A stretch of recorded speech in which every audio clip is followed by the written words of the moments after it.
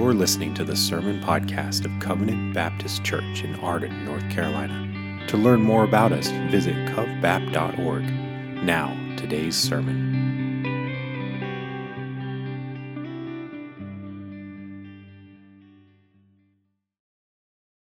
He kept his father's every word, and the law he followed perfectly.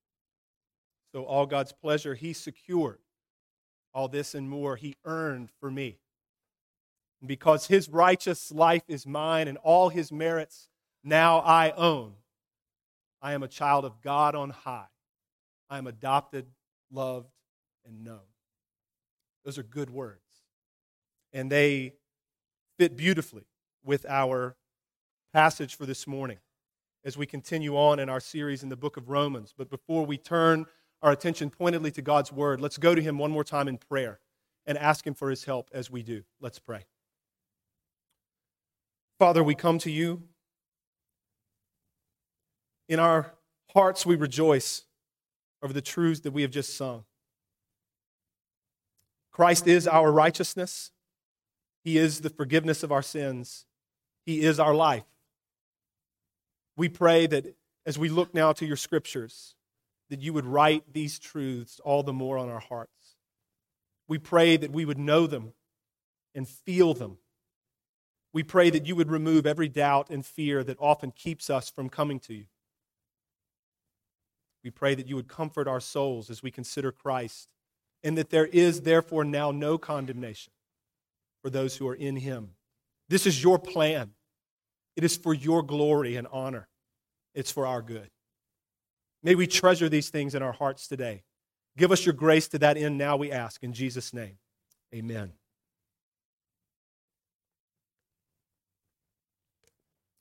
When 1748, William Cudworth published a book entitled Looking to the Cross, or The Right Use of Marks and Evidences. Marks and evidences of a Christian, of being one. In 1850, that book was republished with a preface and notes by Horatius Bonar. Now, Horatius Bonar was a Scottish minister and a hymn writer. If that name is familiar to you, perhaps that's because we sing hymns that he wrote, even here at CBC. He wrote, amongst others, "I hear the words of love, and not what my hands have done." He authored, among other books, God's Way of Peace, a book for the anxious of soul before the Lord. Bonar's preface in Looking to the Cross begins this way: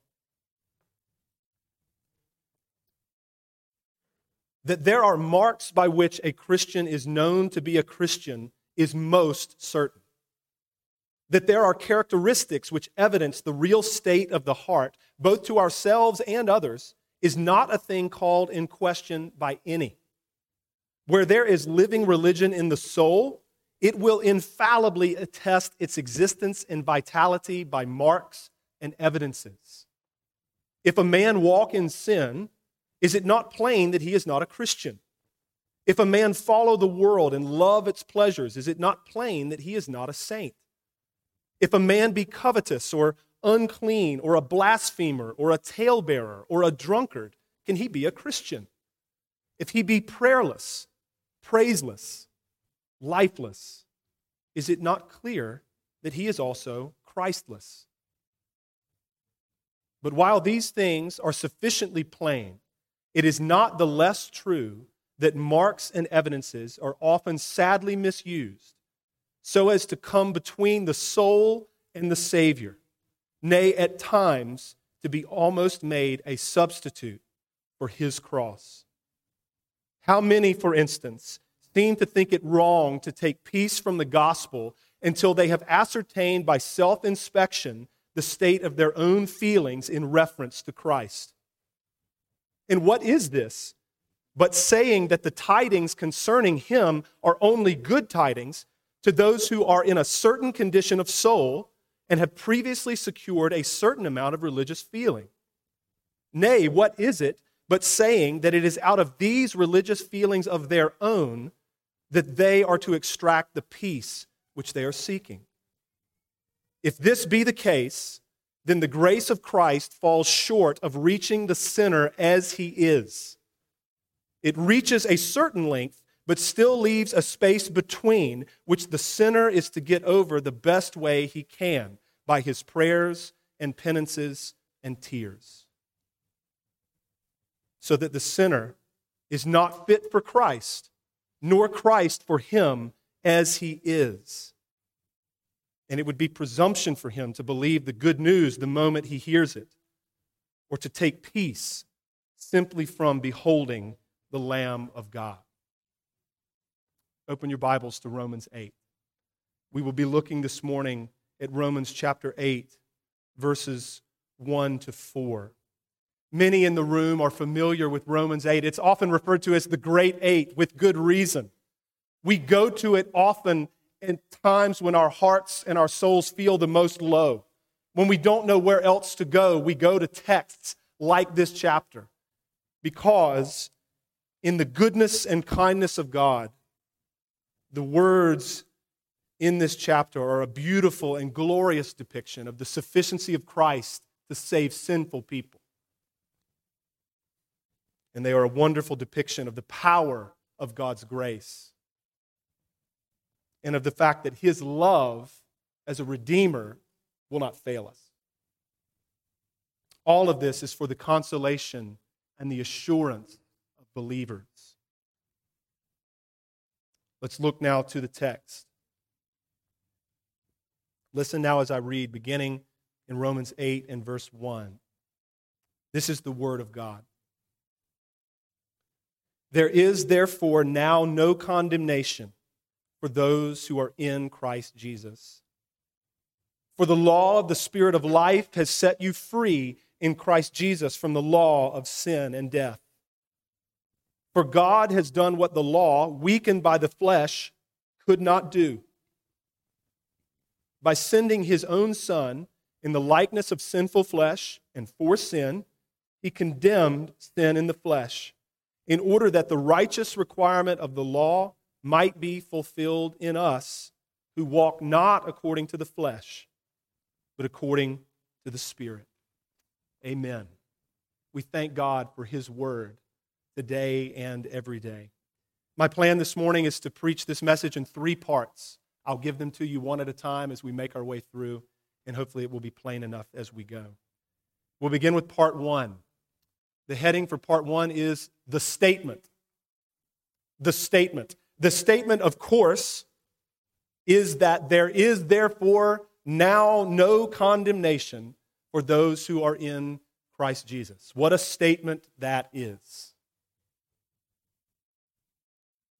We find this, obviously, in the words of Romans 8 and verse 1. This verse is a significant one in the flow of the letter. In chapter 5, Paul had been writing on the assurance of our salvation on the basis of Jesus being our representative. By faith, Christ represents us. We are seen in Him. What's His is ours. What's true of Him is true of us. In chapter 6, Paul makes clear that the doctrines of covenant representation and of imputation of Christ's own righteousness being counted to us, that those doctrines in no way give believers a license to continue to sin. How could that be? Our vital union with Jesus means everything for our sanctification. Romans 6. In chapter 7, Paul had argued that believers have been set free from the law to be justified or condemned by it. But then he vindicated the character and the authority and the use of the law. He wrote powerfully on the reality of indwelling sin, even in believers. All of this further proves what he had been writing since the beginning of the letter, that we cannot be justified by our own works, but only by faith in Jesus Christ, who is our righteousness. And then there's Romans 8:1. It begins with the words, there is therefore. In one sense, this verse serves to draw an inference from everything that Paul had been writing from Romans 1 and verse 16. But it's pointedly an inference from what Paul had been writing in chapter 5, 6, and 7. That believers have been united to Jesus and therefore have died with him. And that this means that believers are dead to sin and dead to the law. There is therefore now no condemnation for those who are in Christ Jesus. Now, you're thoughtful people. As you read the words on the page, you realize, just as I do, that this implies that there was condemnation for the saints at one point. There was condemnation for the saints in Rome and for all believers when we were still under the law to be justified or condemned by it. But now, being in Christ Jesus, that condemnation that did exist exists no more. A brother in this church texted me yesterday to encourage me. How much condemnation is there for those who are in Christ? I responded, 0. And we rejoiced over that together.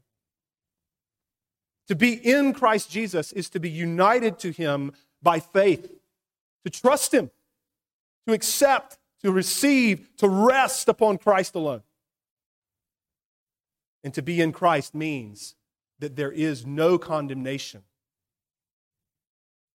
There is no threat that the law poses to you or me any longer. Notice the language that Paul uses. He says, there is therefore now no condemnation for those who are in Christ Jesus. I draw attention to this because Paul had been writing in the first person for much of chapter 7. He'd been writing of himself. He had done this, as we considered, to demonstrate that even with him as an apostle, the battle against indwelling sin rages on. He had written in the first person to demonstrate that even for him as an apostle, there was nothing good in his flesh.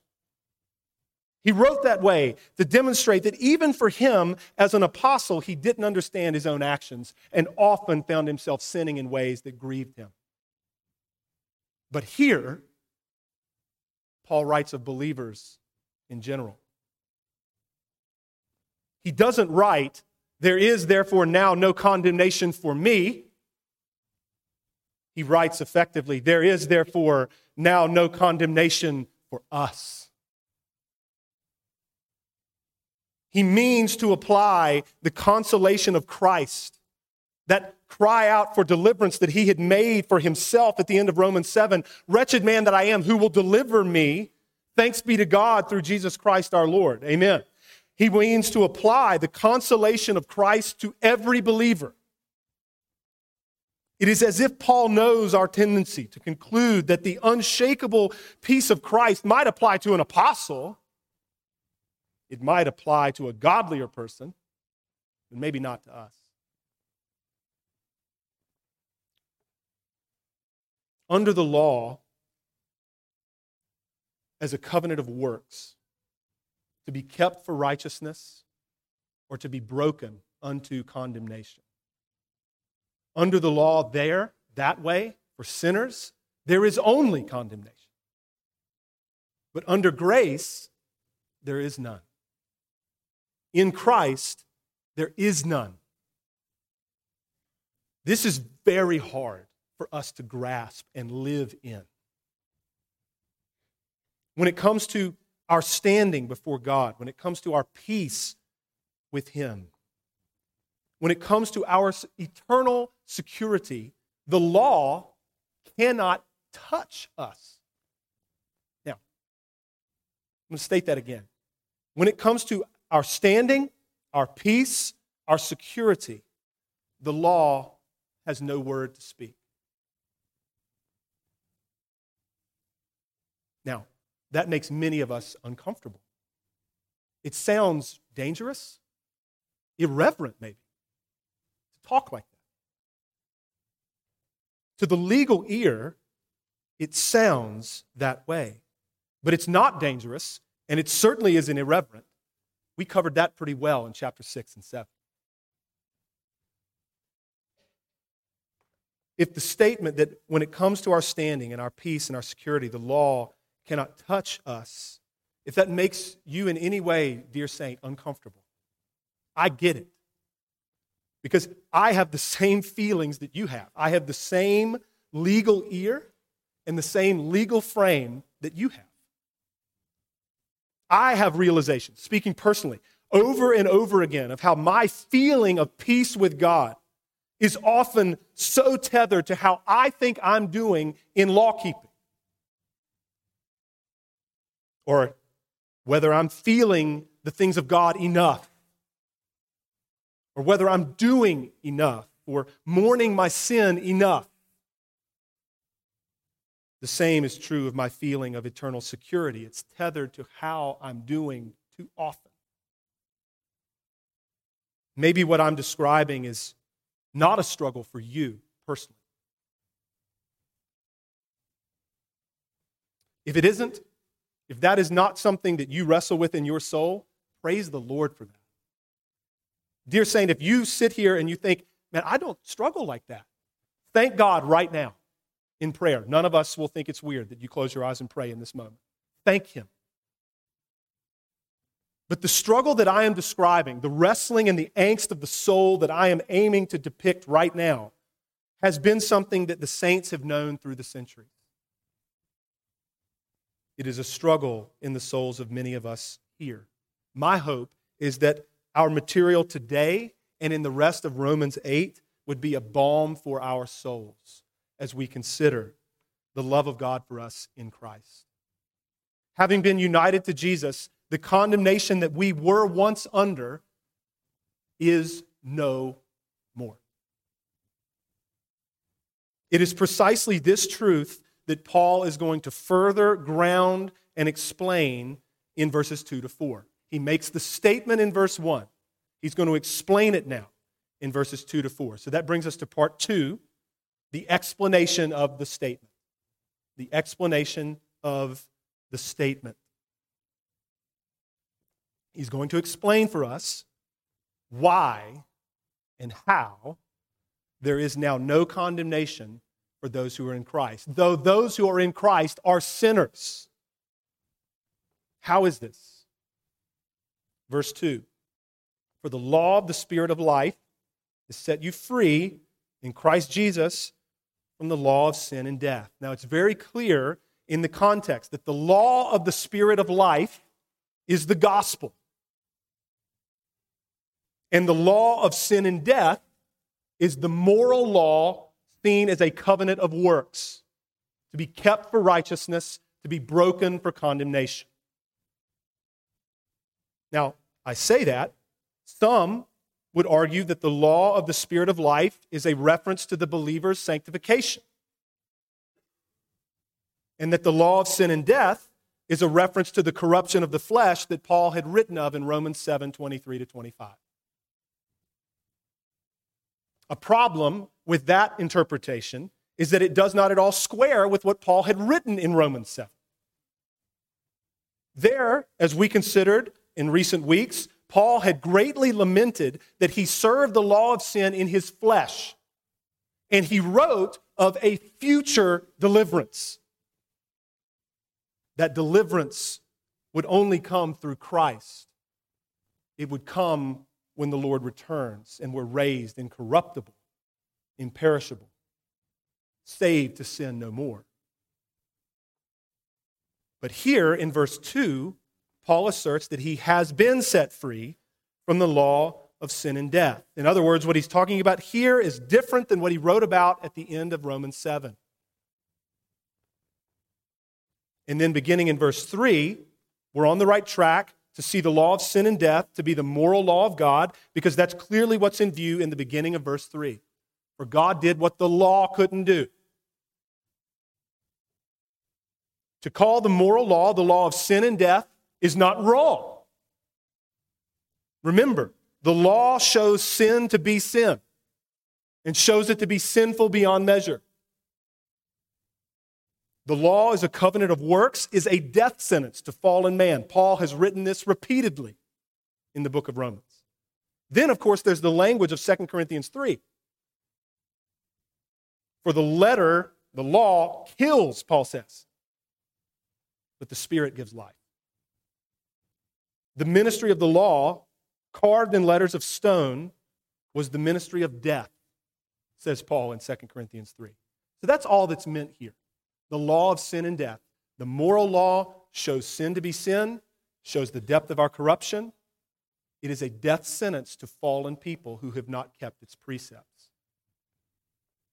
Remember, Paul had written that believers have been justified from sin through Christ. He had written that believers had died to the law in Christ so that they might belong to him. He had written that believers had been released from the law to be justified or condemned by it. All of this leads us to understand that Paul is writing of the gospel and of the moral law in Romans 8:2. So we could read verses 1 and 2 of Romans 8 this way. There is therefore now no condemnation for those who are in Christ Jesus, for the gospel has set you free in Christ Jesus from the moral law as a covenant of works. That's the way we should read it. Verses 3 and 4. That interpretation, beloved, is going to fit perfectly with verses 3 and 4. In these verses, Paul continues his explanation of verse 1 by communicating three primary principles pertaining to the law and our salvation. I'm going to try to kind of subpoint you here. What three things does Paul communicate in verses 3 and 4 pertaining to the law and our salvation? He communicates, 1, our fallen condition. 2, the love of God in the Son's incarnation. And 3, what the Son's incarnation accomplished. We'll take those one at a time. In verses 3 and 4, we see first our fallen condition. For God has done what the law, here's the key phrase, weakened by the flesh, could not do. I made comments about how it's not wrong to call the law of sin and death. And at the same time, do not forget what Paul had written in Romans 7, 1 through 6, Romans 7, 7 to 13 in particular, that there's nothing wrong with the law. There is nothing wrong with the law. It is holy, it is righteous, it is good. The problem is with us, right? It is not that the law cannot save the person who keeps it. It can. The law absolutely will justify the person who keeps it perfectly. Do this and you will live. True. If you would enter life, keep the commandments. True. The problem is that the corruption of our nature makes this kind of obedience impossible. In our flesh, we can't keep the law. Paul's clear about that. He's been clear about that in the letter, but he reiterates it here. God has saved us, and he's done what the law, weakened by our flesh, could not do. But then he goes on to communicate now the love of God in the Son's incarnation. The love of God in the incarnation of God the Son. For God has done what the law, weakened by the flesh, could not do, by sending his own Son in the likeness of sinful flesh and for sin. This is the love of the Godhead, saints. In this, the love of God was made manifest among us. How? That God sent his only Son into the world so that we might live through him. For God so loved, for God in this way loved the world that what? He sent his only Son. He gave him so that whoever believes in him should not perish but have eternal life. And the life we now live in the flesh, we live by faith in the Son of God who what? Loved us and gave himself for us. But God shows his love for us in that while we were still sinners, Christ died for us. We've stated this many times over. It bears repeating. Your life my life is not the evidence of the love of God for us. Your life, my life, is not the evidence that God is graciously inclined toward us. It is Christ, Christ's life, Christ's coming, Christ's living and dying and rising from the dead. That is the evidence that God loves you and me. Notice that God the Son came in the likeness of sinful flesh and for sin. Doctrine matters. Precision is good. We're going to think for just a moment about Jesus and his coming. God the Son is the only person of the Trinity who took upon himself a human nature. God the Son took upon himself a truly human nature 2,000 years ago. He came in the flesh. He did not merely appear to be human. He was and is a man. He was conceived by the Holy Spirit of the Virgin Mary. This is important because he did not descend from Adam in terms of ordinary generation. And so, he was not under Adam's covenant. He had no part in Adam's sin, no part in Adam's guilt. He did not inherit Adam's corruption. This is why, for example, the writer of the Hebrews will say that he was like us in every respect, yet without sin. Thus, the precise language of Paul, Christ came in the likeness of sinful flesh. The language of John, Christ came in the flesh. He came this way, in the flesh, as a man in order to save men. He cannot save what he does not assume. He became a man to represent men. He became a man to die for men. He became a man to keep the law in the place of men. Sometimes people get it twisted. Brilliant thinkers, theologians will object. It makes no sense for the judge to impute his righteousness to the defendant. To which we say, that's not what we're saying. We're not saying that God's righteousness, divine righteousness, is communicated to us. We are saying that Christ's righteousness as a human being is counted to us. That matters. He came in the flesh. Continuing on this train of thought, let's now consider what the Son's incarnation accomplished, because Paul makes it plain to us our fallen condition. He demonstrates the love of God for us in the Son's incarnation. And then lastly, he makes plain what Jesus accomplished when he came.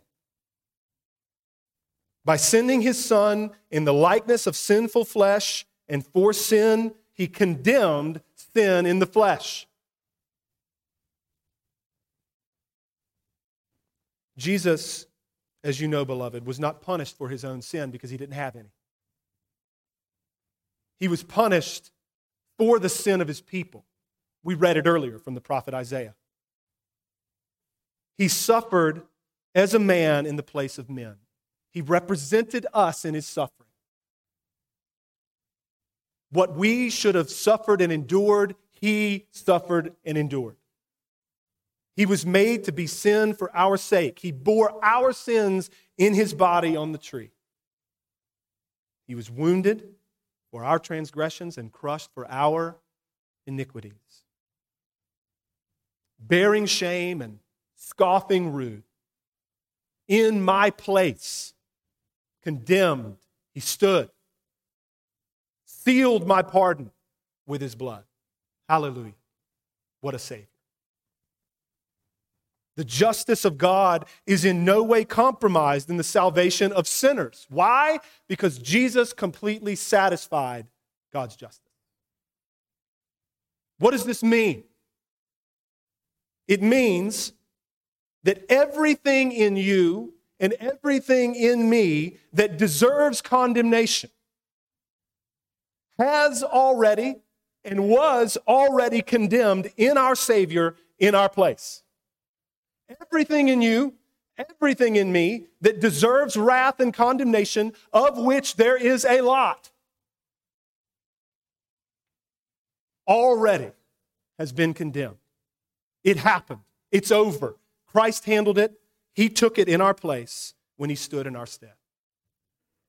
There is therefore now no condemnation for you or for me because of that reality. That's not all Paul wrote, though. By sending his Son in the likeness of sinful flesh, and for sin, he condemned sin in the flesh in order that the righteous requirement of the law might be fulfilled in us. So not only did Jesus come to bear our condemnation, he came to fulfill all of the law's demands so that all of its righteous requirement might be fulfilled in those who are united to Christ. Jesus kept the law in the place of men.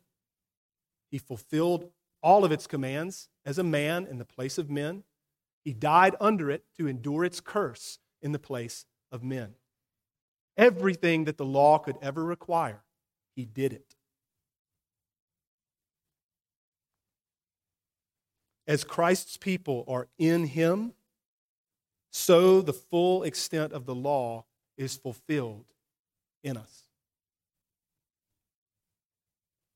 The law is upheld in our salvation. You remember the end of Romans 3? Do we overthrow the law by this faith? By no means. We uphold the law. Exactly. It is upheld this way. Everything that the law demands in terms of punishment for breaking it and obedience to its precepts, everything that the law demands is fulfilled in Christ's people through what Christ accomplished.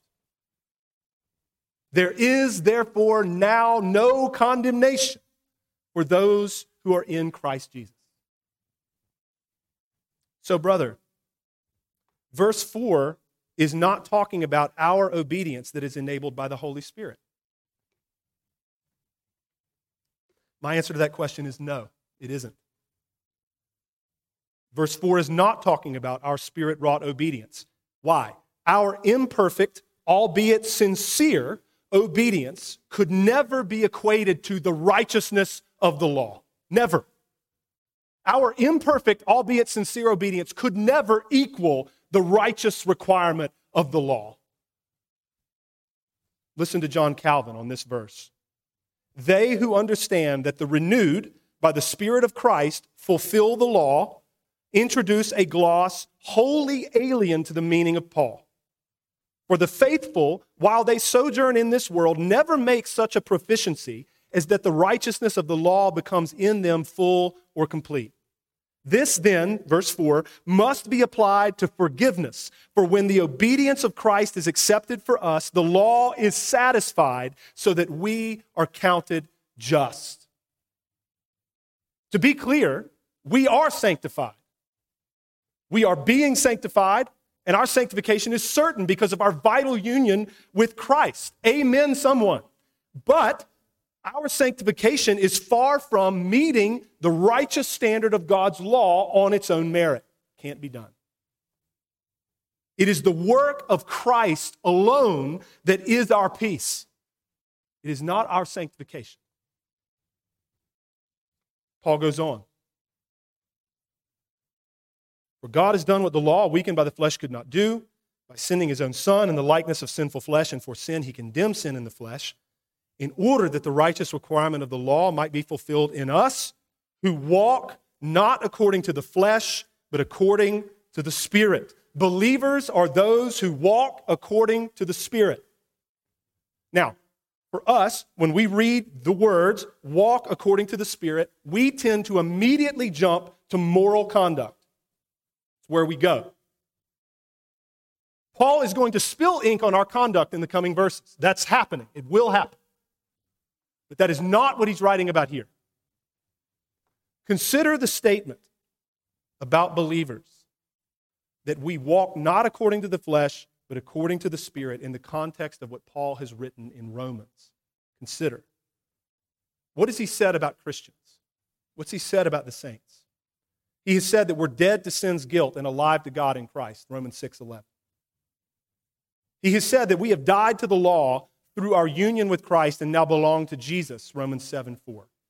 And so we now serve God in the new way of what? The Spirit, not in the old way of the written code, Romans 7, verse 6.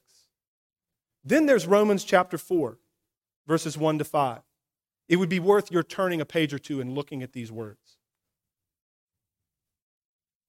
It's been a minute since we were in Romans 4.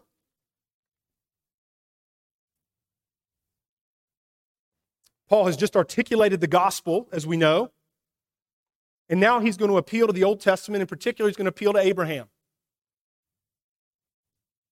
What then, Romans 4:1, what then shall we say was gained by Abraham, our forefather, according to the flesh? For if Abraham was justified by works, he has something to boast about, but not before God. For what does the Scripture say? Abraham believed God, and it was counted to him as righteousness. Now to the one who works, his wages are not counted as a gift, but as his due. And to the one who does not work, but believes in him who justifies the ungodly, his faith is counted as righteousness. Do you see the contrast that's set up there? What did Abraham gain according to the flesh? What did Abraham earn? The contrast is set up between earning something before the Lord, wage, merit, and receiving righteousness by faith via the grace of God. That's the contrast. What did Abraham accomplish according to the flesh? What did Abraham earn?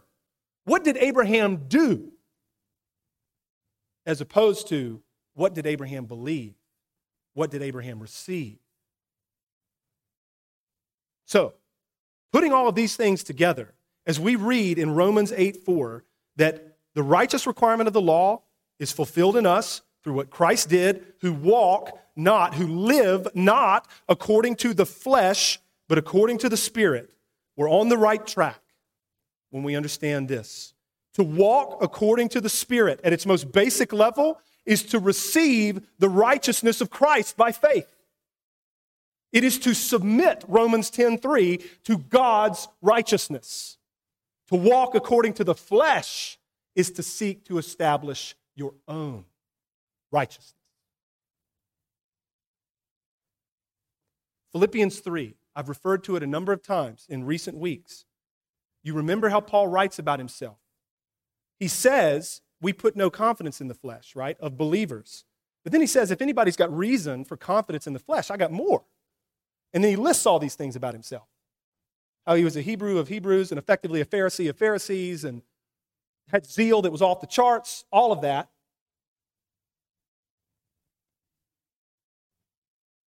Paul walked in his own understanding. He walked according to the flesh prior to his conversion. He walked in a way where he was striving after uprightness.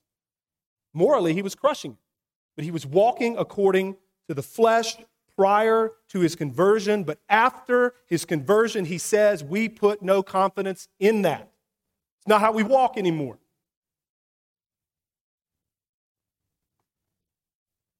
So putting these things together, God has done what the law, weakened by our corruption, couldn't do. God did this by sending his own Son in the likeness of sinful flesh and for our sin, and Christ paid for it. So that the righteous requirement of the law, keeping its precepts and paying its penalty, might be fulfilled in us through Christ. And we are those who walk according to the Spirit by faith in the Son of God, not those who walk according to the flesh, seeking to establish our own righteousness. Jesus did what the law could not do. The law could not justify those who had broken it. It could justify those who kept it perfectly, but it could do nothing to save those who had broken even one of its commands. Jesus, however, has justified the ungodly, and he has saved miserable offenders. There is therefore now no condemnation for those who are in Christ Jesus. Part 3. This is the application of the statement.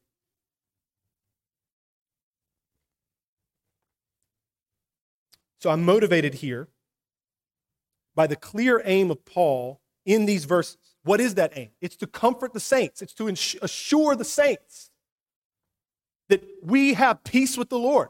We are not under condemnation anymore. I'm taking my cue from Paul. And I'm motivated here by a tendency to misinterpret verse 4 to be talking about our obedience, not what Christ has done. If we interpret verse 4 to be speaking of our living, and do not hear what I'm not saying, we will talk plenty about our living in the coming chapters of Romans, even in the coming verses in Romans 8. But if we understand Romans 8, 1-4 to be speaking of our living, we are running counter to what Paul is doing and what Paul is saying. By the inspiration of the Spirit, Paul intends to comfort the saints. And if we understand them to be speaking about us, they are no longer a comfort. We have gutted them of their ability to console anyone. When it comes to our peace and our consolation, you know and I know that it is always to Christ and only to Him that we must look. And it is always in Christ and only Christ that we must trust. In the introduction, I read that excerpt regarding marks and evidences of a believer. And it needs to be said that fruit in the believer's life, marks and evidences, are good things. Good things. When rightly understood and rightly used, they can bolster our faith and bolster our assurance. Our confession says that. But even when rightly understood and used, fruit, evidences, they are not to be trusted in. They are not to be rested on. Even when they are rightly understood and used, they can never be the source of our comfort. They can never be the ground of our peace. They can bolster it. Never the source, never the ground. What Paul is doing in Romans 8, 1-4 is solid rock work, putting it under our feet. If we're talking about us, beloved, if we're talking about our living, there is all kinds of ground for accusation and condemnation. We just got through Romans 7. We know that's true. This is why it is the great comfort of the saints that we have been made one with Christ, that He is our representative. And we are viewed by the Father exclusively in Him. We are one, think about this, we are one with the one who fulfilled the requirements of the law and satisfied its penalty. That means that you have peace. It means that I do too. Let's identify an issue. So the good news is quite simple, actually. The gospel. Deep in such a way that we can plummet forever and never hit the bottom. But it is simple in that it is the message of Christ for us. It is the message of what Christ has done. His perfect righteousness in keeping the law, His death in the place of lawbreakers, His triumphant resurrection as the vindication of what He'd done, and the guarantee that all who believe in Him will be raised as He was raised. It is simple and wonderful in its simplicity. Our response to the gospel is also simple. Believe, accept, receive, trust, rest on Christ alone. Look away from yourself. Turn from everything that characterizes you to Christ. Simple. Believe on the Lord Jesus Christ and you will be saved. Book it. Friend, if you sit here today and you're new to Christianity, or you're like, what is this all about? Or if you're a young person and you're sitting in this assembly and you're wrestling with whether or not you believe the good news, it is this simple. Believe in the Lord Jesus Christ, that He did what He said He did, and you will be saved. Serious question, though. Can we not be deceived? Shouldn't we proceed with caution? Yes, we may be deceived. There is such a thing as false profession. And yes, it is good to be cautious. It is good to be thoughtful. But it cannot be that we set aside the good news unless we are convinced that everything is in order in our hearts and minds. Because if we set the good news aside until we are convinced that everything is right here, it ceases to be good news. Legitimate question that we need to consider in all of this, just to ground us in these considerations. If it is possible for us to be deceived when it comes to the simple matter of faith in Christ, how much more so when it comes to the very complex matters of evaluating our affections and motivations? Sincere question.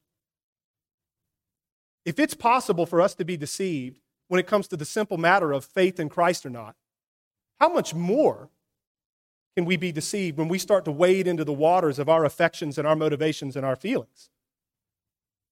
If we are not to receive peace from the gospel of Christ unless we are certain that our faith is proper and authentic, how much less should we be at peace regarding receiving rest in the gospel when it comes to our self-examination? If we can't answer the question, do we believe in Christ or not, how in the world will we answer the question, do I feel as I'm supposed to feel? Do I do everything I'm supposed to do? Are my motivations the way they're supposed to be? If it is true, as John Newton said, I am a riddle to myself and a heap of inconsistence, how can we be confident that we have properly evaluated our affections and motivations? How? In other words, all I'm saying, I'm aimed to communicate this in a moment, that self-examination can become a snare and a spiral from which we never escape. This is a congregation of serious-minded Christians. And I'm not saying that to flatter you or the elders or any of us. I'm just making a statement of fact. It's true. If you wanted easy, if you wanted entertaining, if you wanted convenient, if you wanted posh, there are plenty of places you could go and it wouldn't be here. But here you are. As serious-minded believers with the best of motivations, we are prone to overemphasize marks and evidences in our own lives and in the lives of other people.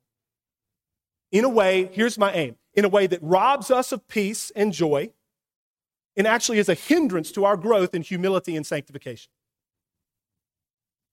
We are prone to overly focus on our affections, our disciplines, our obedience, our sincerity, our fervor, you fill in the blank, and we tend to then read that into every verse of the Bible. What functionally ends up happening is this. The work of Christ is rendered ineffective when it comes to comforting the saints. What can end up happening is that the work of Christ is rendered ineffective when it comes to comforting your soul and my soul in the moments of despair and agony and sin. It is no longer believe on the Lord Jesus Christ and live. It can become believe on the Lord Jesus Christ and having rightly assessed your faith, your motivations, your affections, and your obedience, then you will live. It can become, instead of look on the Lord Jesus Christ and be saved, it can become look on the Lord Jesus Christ and then look at your looking. Make sure that in your looking, you are in a proper state of conviction and penitence and have proper desire to obey. If all that checks out, then you'll be saved. If this is the way that we go, peace and assurance, beloved, are absolutely impossible. Absolutely impossible. It's a hopeless spiral and snare from which we will never escape. Because why? The fear of having a false peace keeps us from ever having a real one. We will forever be imprisoned in our heads and hearts. We will forever look to ourselves rather than looking to the Savior. The same theological instinct that brings a verse like Romans 8:4 back around to our living is in danger of making the following grave errors. I've said enough that I know is a lot. I'm going to read Horatius Bonner again. It's good for you to hear other people's words. He says, in making too much of marks and evidences, the conviction of sin is substituted for the cross of Christ. Repentance comes in the place of His blood. Our faith becomes our Savior instead of the Son of God. Nay, our self-searchings after faith are set in the place of the Savior. The question on which the good tidings are made to turn is not, what has Christ done for saving you in dying on the cross, but rather, what have you done in the way of believing and repenting and self-examination in order to complete His work and make it available?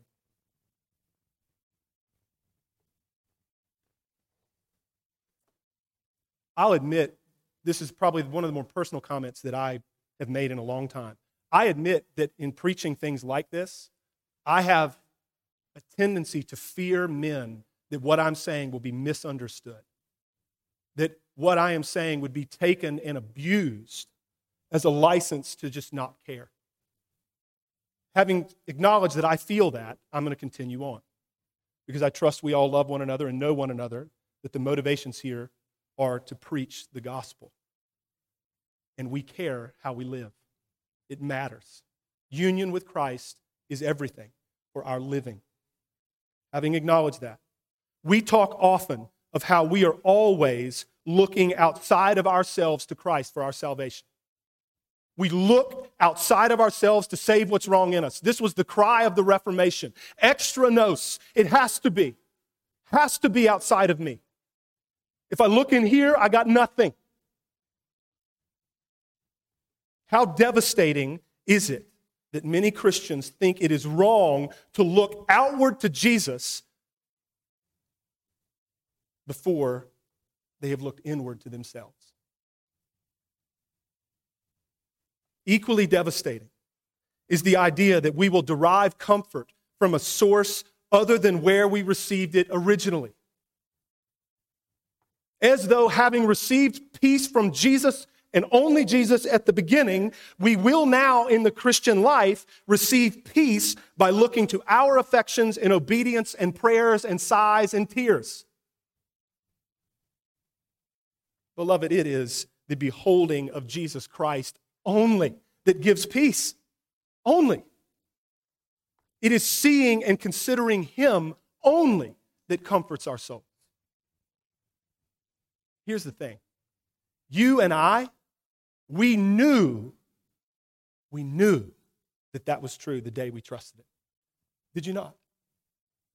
You knew. We didn't know much, but we knew that. We knew that only He could give us peace.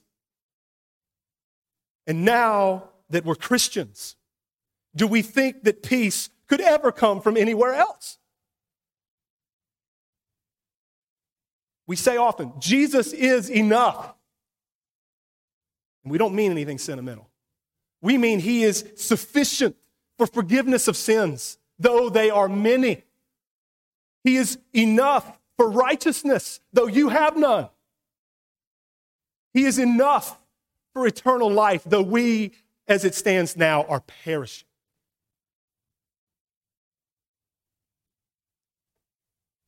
Nothing in us will ever dispel our doubts and our fears. Only Jesus. But brother, I promise we're concluding. I realize the time. But brother, are we not to expect to bear fruit? Should we not look for it? Amen to both questions. Should we not expect to bear fruit? Absolutely we should. Because we've been united to Christ. We've been united to the living vine. We should expect to bear fruit. Should we not look for it? Yes, we should. We should live thoughtful lives. We should observe one another, and we should seek to encourage one another with the fruit we see being produced, and we lovingly admonish one another when we are in danger because we're in sin. Amen to all of that. We should expect fruit. Our union with Christ results in it, and we will know it when we see it, and we should speak about it. Very good and upright question that then comes next. But, pastor, brother, what if I'm not seeing fruit? This is the rub. What if I'm not seeing it? That's real. In the life of every believer, there will come seasons when we feel that way. When we observe our lives and we are looking for good and looking for fruit, and we're coming up with nothing. What if we are concerned by a lack of fruit? What if we're discouraged by our lack of feeling for the things of God? What if we're troubled by the fact that we aren't repentant enough? What's the remedy? Dear saints, it is most certainly not to take your eyes off of Christ and put them on yourself.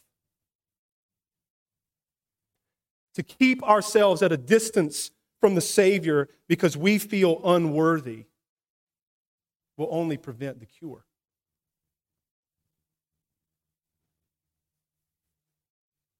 Think about it. We believe that only the Lord grants repentance. Amen? Only He does. Only He grants faith. Only He, working in and through us, can produce fruit in us.